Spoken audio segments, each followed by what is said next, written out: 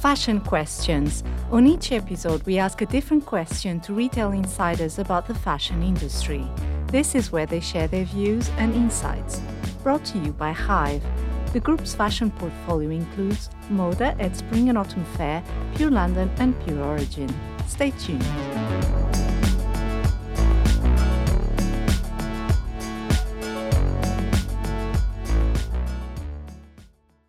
Welcome to the second episode of Fashion Questions. And the question today is, how will the future retail store look like?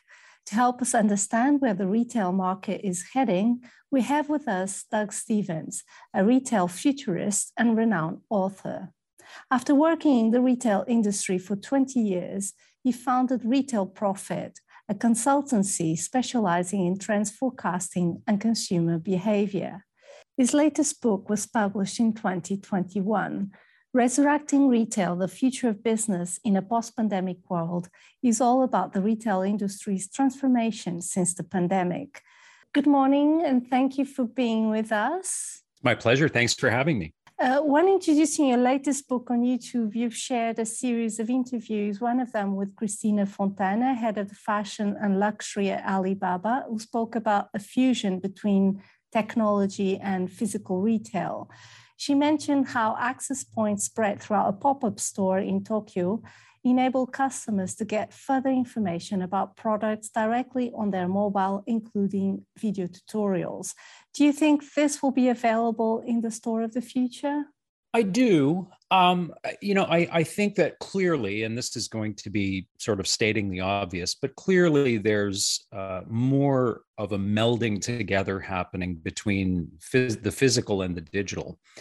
And I think certainly, the Asian market has been ahead of most markets in that respect, in terms of bringing these two worlds together. So yes, I think where it makes sense in the customer journey, we will find these intersection points where technology may enable someone in a physical store to gather more information, potentially to order products that may not be within the inventory of that physical store at that moment. It may avail all kinds of different services and information and products. So yeah, I do see that. But I also think we have to be cautious, I suppose, in terms of how we view the relative importance or value of the physical space versus online. And we have to recognize that I think in some cases today, especially given how connected we all are to technology, almost every moment of every day, that to a large extent, going to a physical store is about disconnecting. It isn't about going to a physical space only to have a digital experience. So I think that we also have to focus very much as we move into this future on sort of retaining that celebration of the physical, of allowing people to, again, where it makes sense and where it adds value, to connect to information or services or products in the moment. But we also have to make a real effort to celebrate the physicality of that retail experience and allow people to engage on a physical and an emotional level, as opposed to just through the screen of their mobile device. So yeah, I see this merger coming together, but at the same time, I hope that we can retain the elements of both experiences, both online and the physical realm, that make for a great shopping experience. Do you think the role of the retail store is changing? Is it now much more about brand loyalty and building communities more than anything else, more than a shopping experience per se? It certainly is. And something that I started tracking and following and writing about as early as 2013 was this idea that what I really felt was happening in the market was kind of a trading of roles between our concept of media and advertising and physical retail distribution. And what I mean by that is that conventionally, and conventionally meaning for at least the last couple of 100 years, we have operated in the retail industry against a construct that said you need to go out and buy advertising, whether that's conventional or digital today. And if you buy the right advertising and you create the right advertising messages, you can push your customer to a point of distribution, whether that's an online store or a physical store. So it was really about using media as a means of customer acquisition. And I find today that the opposite, in fact, is happening, that media, where it's effective today, is the point of distribution. That it's not about just simply putting out advertising messages and in the hopes of driving traffic to a point of distribution, but rather it's about using content to actually engage customers online and create buying moments in those online experiences. Buying moments that the customer can feel very confident about because you've supplied the right information, the right inspiration, and the right technology for them to make a purchase. By the same token, I think the opposite is happening with physical space. Brands that really recognize, I think, what is going on in the market today are increasingly using their physical stores not simply as a distribution vehicle for products, but rather using them as a really vital media channel, treating every customer interaction as though it's a media impression that supports your brand, that allows you to engage a customer in that brand experience, in that brand story. So, the store of the future, I think, is going to be measured in a very different way than the store of today. Yes, we will obviously still be concerned with and be looking for four-wall sales within the store itself. We will also be looking for the attribution value that store has in terms of its ability to generate online sales within a given market or sub-market. But thirdly, we'll also be looking at physical stores for their media value. How many people came into the store in a particular year? How long did they stay? Where did they go? What did they engage with? Who did they engage with? And ultimately, were those interactions positive or negative? We have the means today to measure all of that.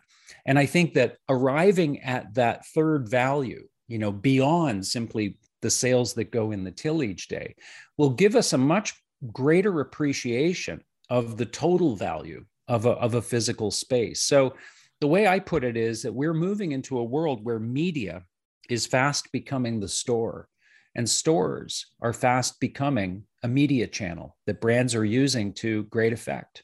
Many pop-up stores create highly experiential spaces where customers are literally pampered. How important is entertainment for a future retail store? It depends on the brand. First of all, what I will say is that pop-up efforts and activations can be very intriguing. They can be very interesting, but we have to, as an industry, we have to stop thinking in terms of activating a customer experience as though it's an event, right?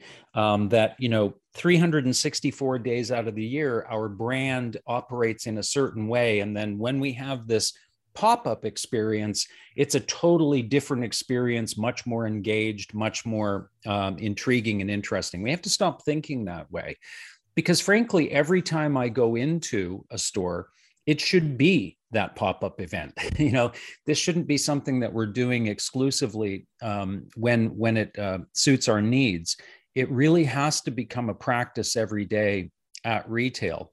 In terms of entertainment value, I have a perspective that I actually share in my latest book, Resurrecting Retail, where I believe it's really important that brands begin to center themselves around sort of a sphere of dominance. And what I mean by that is that brands, ultimately, retailers and brands need to have a purpose to consumers beyond simply the product itself. But sometimes orienting oneself around a purpose can be very difficult. And oftentimes when we think of purpose, we think solely about, environmental or social purposes.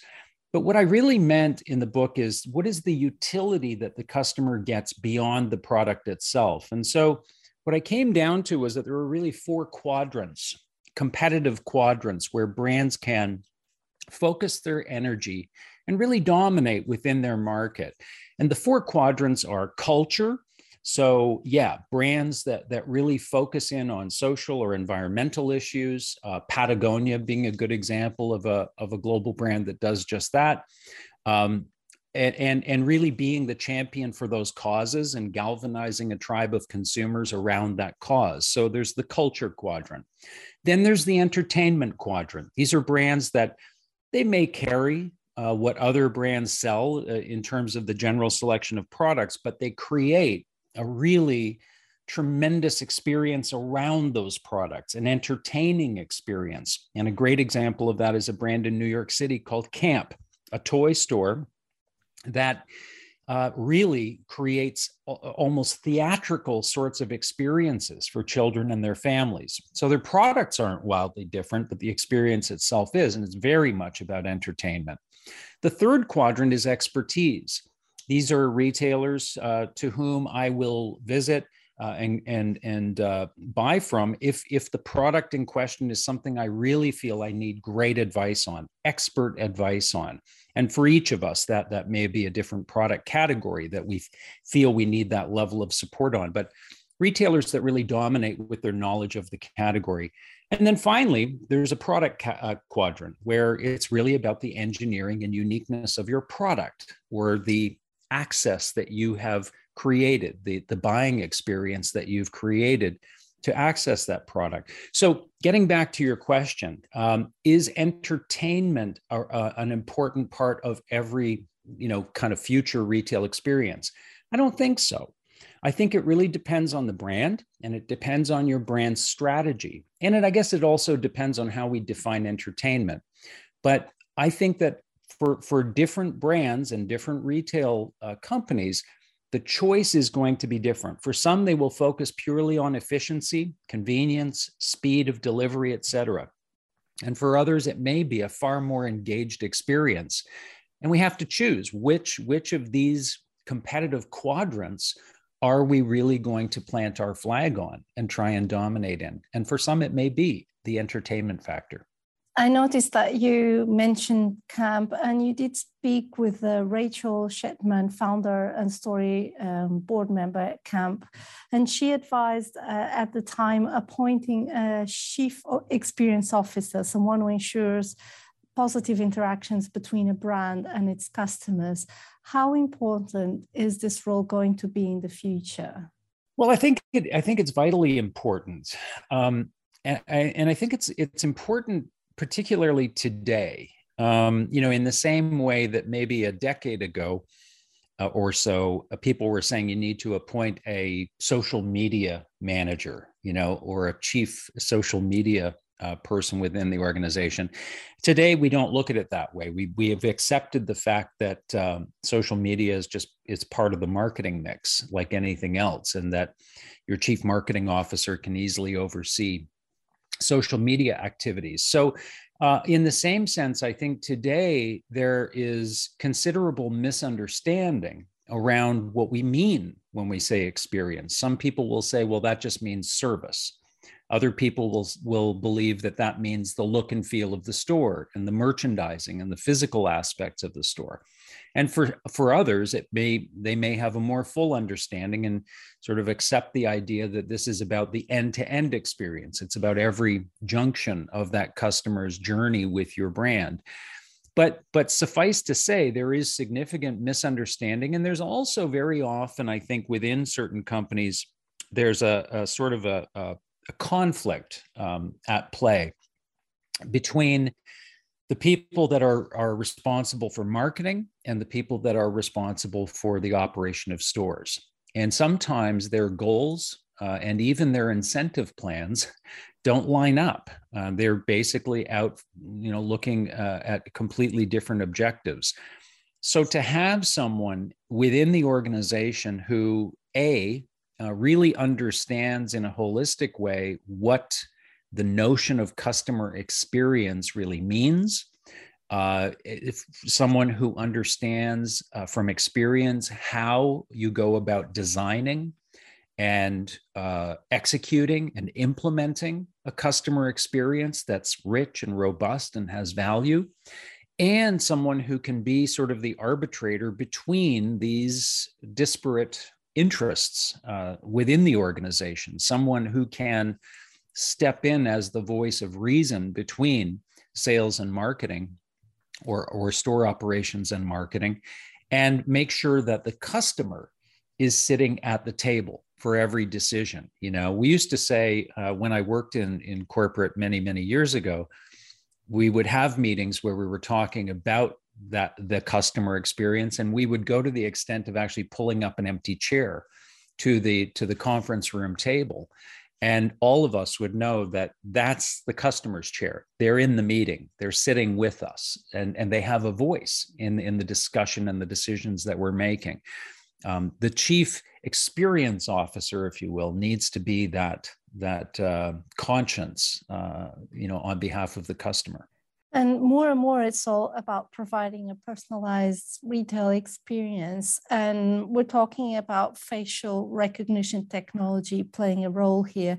Do you think this could become mainstream at some point? I do. I think it ultimately will. And frankly, I mean, every time I unlock my iPhone today, it's using facial recognition. I'm not even using fingerprint recognition anymore. So biometric technology, I think, it's not really even a technological question anymore. I think that it really is more of a social question. These things are never technologically difficult, but they are sometimes socially difficult. And while I can feel okay about the fact that I unlock my iPhone via facial recognition, would I feel as comfortable walking into a shopping center and having my photo taken or video of me and my family taken, and then cross-referenced to a database of consumers and my needs and preferences and past purchases identified, my address, all that information being kind of an open book? I don't know. I don't know how I feel about that. And I'm not sure that any of us, frankly, know how comfortable we might be with that.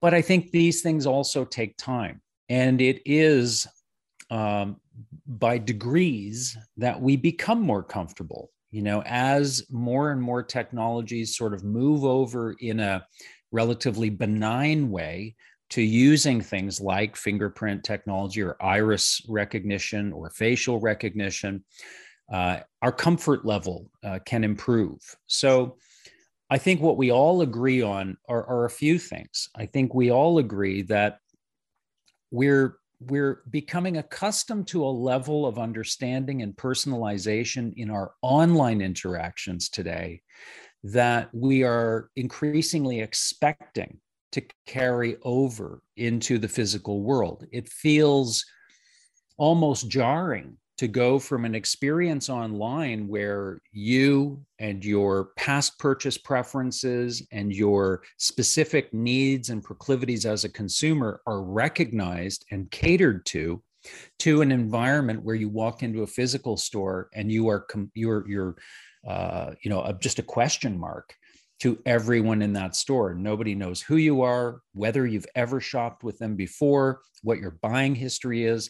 Those two worlds are feeling more and more different all the time. So I think as we become more anticipatory of the kind of personalization we get online in the offline world, we have to be willing as consumers to also accept a level of technology that enables that kind of personalization at retail. So a really long way of answering a very simple question, but yeah, I think that as we move forward, we'll go over the social bumps in the road.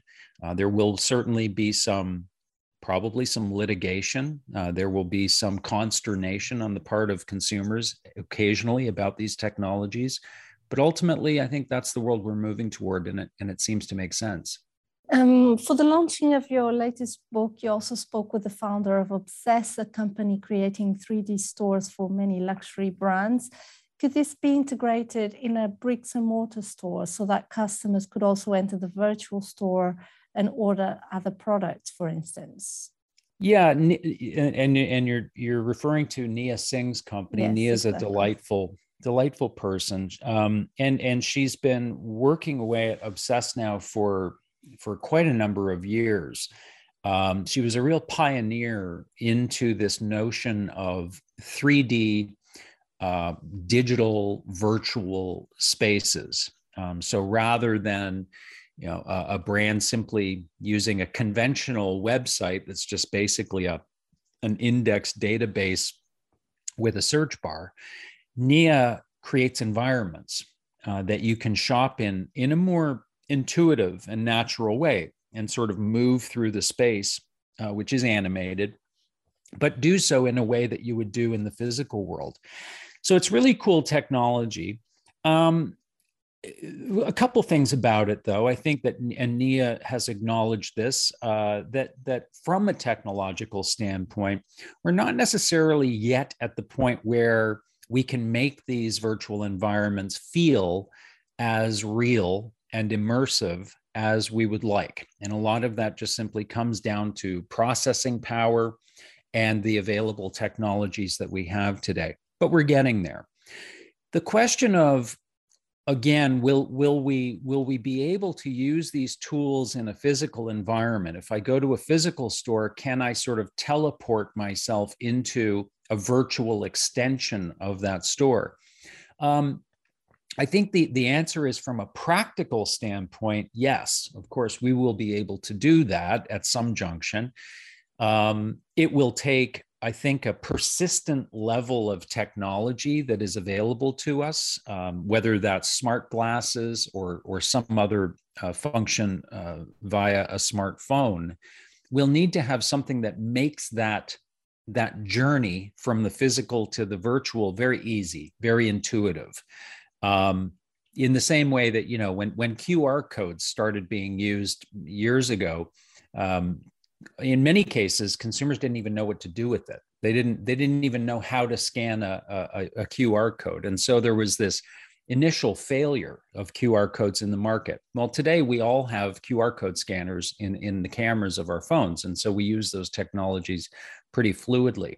The same thing would need to occur, that we have this persistent ability to just move into a virtual setting. But the real question is, will we want to? And again, I come back to the idea that, considering most of us are online, engaged in some level of technology, 12, 14, 16 hours a day, the real question will be, will we see utility in going to a physical store only to have a virtual experience? I'm not so sure. Time will tell. You mentioned QR codes, and do you think this technology in particular could be used to map sustainability, or is this too far-fetched for now? No, I mean, if by mapping sustainability you mean the ability to understand the provenance of a particular product, Exactly. to understand its carbon footprint, to understand the treatment of workers within the supply chain that produced that product, sure. I mean, that's all just available information. And the QR code really is not much more than just a vehicle for making that information accessible. I think that the bigger question, really, rather than, will we use QR codes to understand the sustainability factor of a particular product, the real question is, do brands even understand really and truly the sustainability factor of their own products? And I think that's really the barrier. I think most brands today don't have visibility into their supply chains beyond their primary vendors. Once you step past their primary level of vendors and manufacturers, most supply chains become a black box. We don't know really where some of the components of a product may be made. We don't know what the treatment of workers is like in those facilities. We don't really know what the environmental damage of some of these products are within supply chain. So I don't know that it's as much a matter of, do we have the technology, or would we use QR codes to understand the sustainability of a product, as much as it is about, do most companies have the capacity to even tell that story to consumers in a way that is credible and factual. I think companies are getting there slowly but surely as the importance around these issues ramps up. But I think most aren't there yet, not today. What are the biggest changes you've noticed in the retail industry since writing your first book in 2013? Is this the new age of consumerism you've anticipated? Yeah, I really believe that the big change here is that, and this is something that again, I think was bubbling ferociously to the surface in 2013, but started well before that.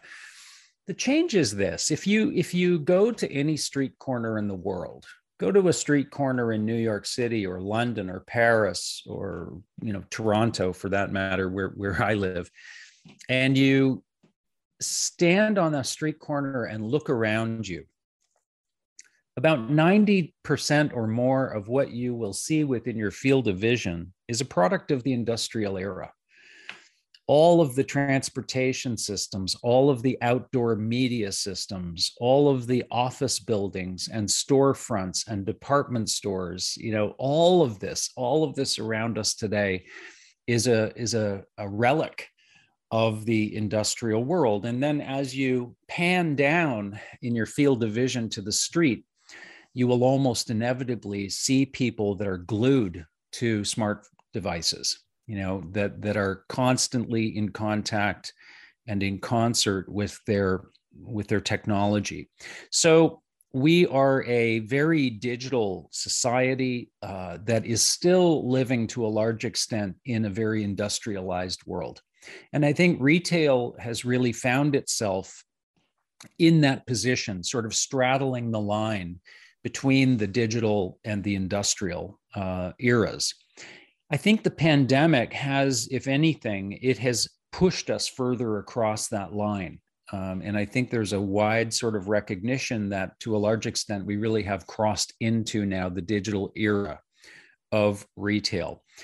The surprising thing is that, contrary to what many might have been forecasting in 2013, I don't think that there's necessarily a decrease in the importance of physical retail within that equation, within that digital world.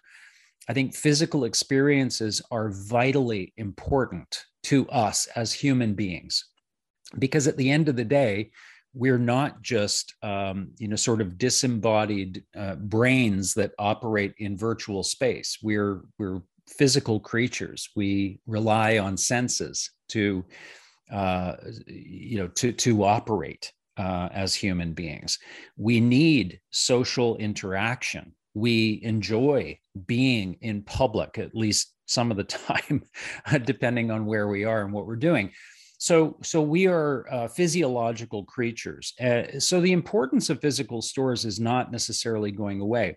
But what we have to recognize, and what I think we are slowly beginning to recognize, is that the fundamental functions of a physical store must be different. They must adapt, and even the goals of a physical store being a vehicle for sales, we need to start questioning whether or not that is still as relevant in this new world that we're moving into. My belief is that we will continue to go to physical stores, but we will do so for very, very different reasons in the future. It will not be about going to simply pick up a product and drag it home with us the way it has been for the last several hundred years.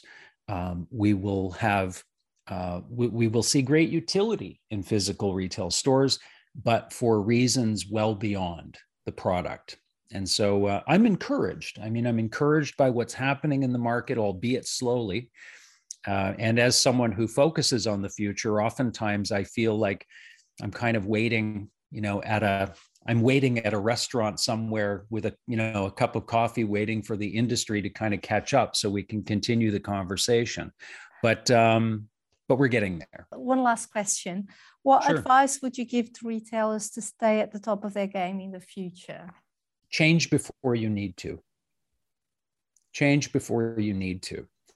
The one most consistent thing that I have found when sort of looking at the winners and losers in the retail industry is that the losers only attempted to change when they absolutely had to.